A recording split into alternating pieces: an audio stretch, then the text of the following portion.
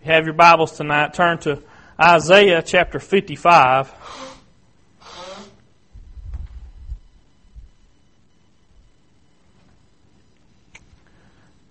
And we're going to start reading in verse 8. That's Isaiah 55, verse 8.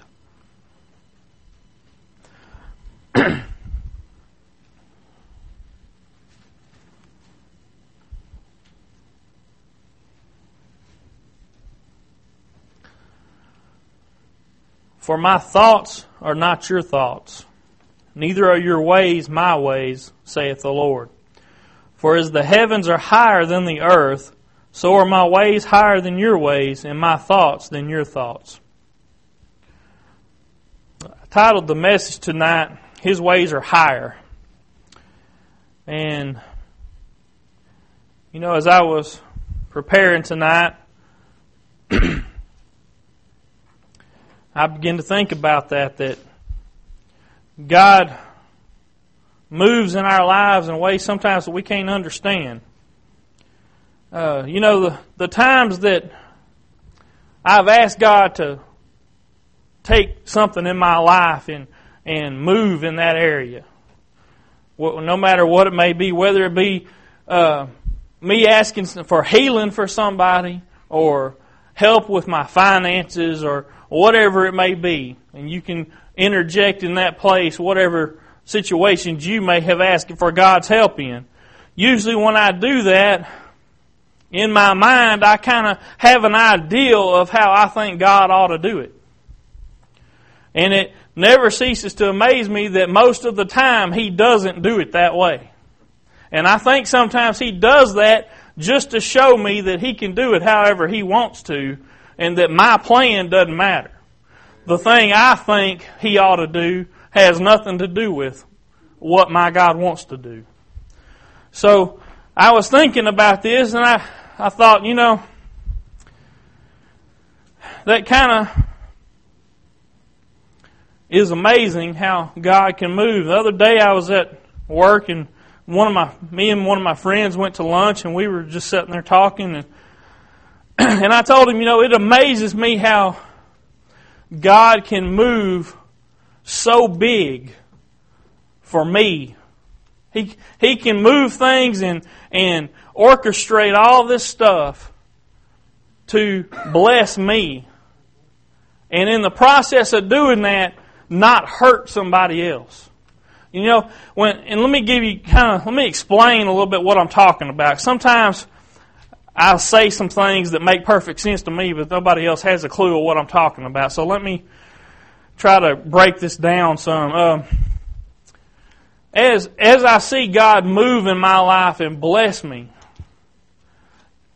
I can see that a lot of times in order to be able to bless me, He has to change other people. He has to move other things, and to provide for me, that has to come from somewhere.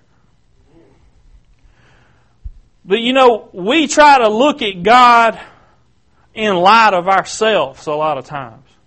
We try to squeeze God into this ideal of what we think He is. But when we examine the Word, we see that God is omniscient. He's omnipresent. He's omnipotent. Me, myself, I have limited knowledge. I have limited resources. But God's resources are unlimited.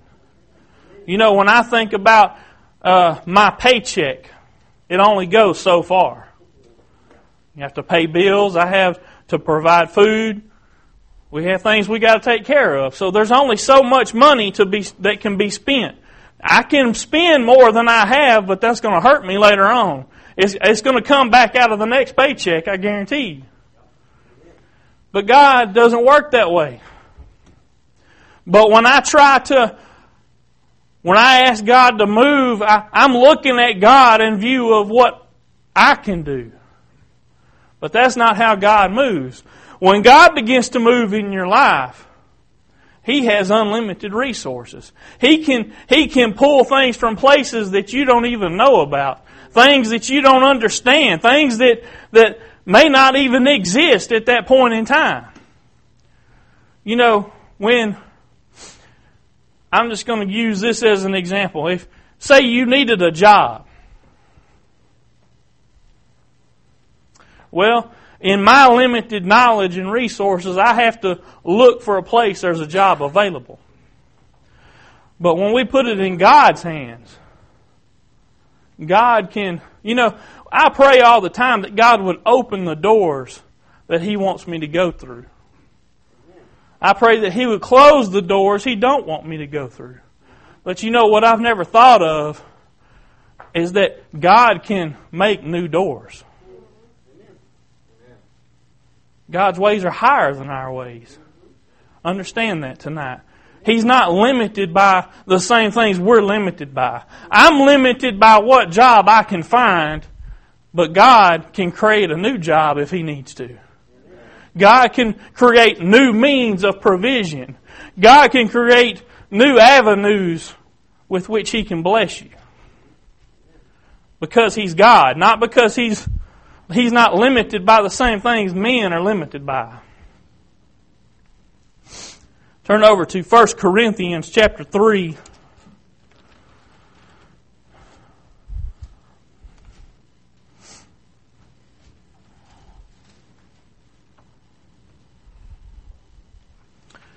First Corinthians chapter 3, verse 18. Let no man deceive himself. If any man among you seemeth to be wise in this world, let him become a fool, that he may be wise. For the wisdom of this world is foolishness with God. For it is written, He taketh the wise in their own craftiness. You know, something I've learned, and unfortunately sometimes the hard way, is that I can't impress God with my knowledge. I can't impress God with my intelligence. And that's what that Scripture's telling us, is that the smartest person that this world has to offer, his intelligence is nothing but foolishness with God. Because God's ways are higher than our ways. Now that's not something to take lightly. I really want you to understand what I'm saying. It's not something to just gloss over that God is higher than us. Now, what I'm trying to tell you tonight, what I want to really drive home, is that it doesn't matter what you think you understand. It doesn't matter what this world tells you is the way things have to be done. When God tells you something different, that's the way you got to go. Because His ways are higher than man's ways. He can change other people's minds. As I looked at this Scripture, that last part kind of threw me for a little bit. I wasn't sure exactly what it meant, so I went and did a little reading about it. But it says, He taketh the wise in their own craftiness. I thought about when I was a kid. I thought I was pretty good at playing checkers. I don't remember how old I was. I was pretty young. But I was old enough to understand how to play the game of checkers. So however old that was. And I thought I was good. And one day David Barkley, I don't know if y'all know him, but he was over at the house. And David Barkley's a pretty intelligent man. Well, I asked Brother David, I said, Brother David, do you know how to play checkers? And he said, oh, not too good. And so, with a lot of enthusiasm, I said, do you want to play? Because the thing I had in my mind was, if he's not all that good, this is somebody I might can beat. You know, so that was my goal. Well, as soon as we started playing, Brother David Barkley set out upon teaching me what it meant to lose very quickly. And he very quickly had taken all these little moves I had made and turned them against me. Now that's what that Scripture says. It says that God takes what we think of as wisdom says He taketh the wise in their own craftiness. We may think our wisdom and our knowledge is great, but God can turn that around on us if we're not careful. He will take what we think is intelligence and something that we're able to stand on our own, and He'll show you real quick how small you are. The Word tells us that to fear the Lord is the beginning of wisdom. It says that over in Psalms, I believe. Or maybe Proverbs, I'm not sure now. But to fear the Lord is the beginning of wisdom. When we understand our place, we understand that it doesn't matter what we think about God. It doesn't matter what we think about ourselves. God's ways are higher than ours. We can't put Him in a box. I don't know if it's possible to impress God in any way with my abilities or my intelligence or even my humbleness. I don't know if it's possible. But we should stop trying. It never says in the Word to try to impress God the best you can. God knows everything we're capable of. He knows what we're good at and what we're not. But what we really need to focus on is allowing God to be who He is. There's a song I was listening to, and it says, try to remember exactly what it says. It says, I'm trying so hard to stop trying so hard. To just let you be who you are in me. Now, a lot of times we do that. We try real hard to figure out what God wants to do and how He ought to do it. We spend way too much time trying to plan all that out and trying to figure out how God ought to do things, when we ought to just let Him be who He is and not try to confine Him to our ideals of how things ought to happen. I've seen God move in my life and just come out of nowhere and think that, I think He ought to do things a certain way, but He will turn everything around and bless me from another direction that I never even considered. When I was talking to my friend the other day, and I told him, I said, it's amazing how God can move in a mighty way, make big things happen, and not hurt people doing it.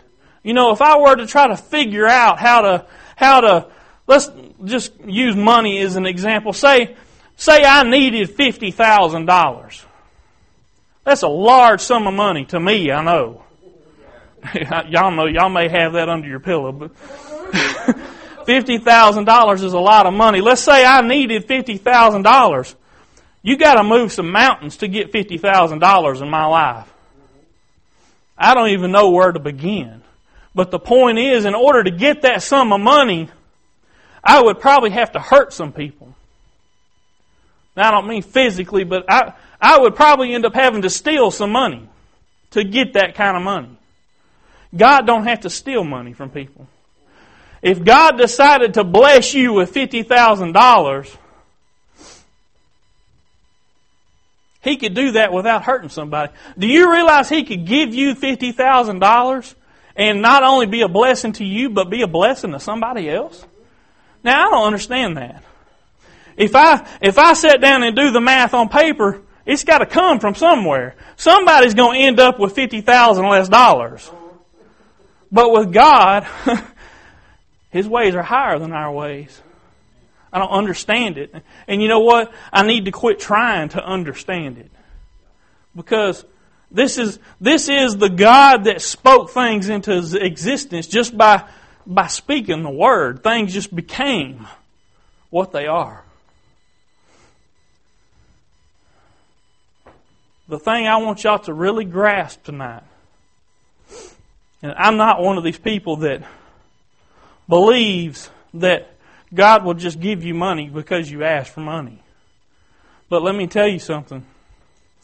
That word tells me that we'll never see the righteous forsaken or his seed begging bread. And, you know, if it also tells us in Malachi, and I read this to y'all a couple weeks ago, that when you give to God, you give to Him what's His. It didn't say you've got to give over and above to get something back. It said that He will give to you. And it said that it will be more than you can contain. Now, that's not always money, but let me tell you, there's a need for money. I don't believe that God would have us to be just fighting every day to find something to eat. I don't believe that. I believe that God would have us to be blessed. But we have got to realize that God can bless us in ways that we don't understand. We've got to believe that God is not only, His ways are higher than our ways, but His thoughts are higher than our thoughts. Stand with me, please.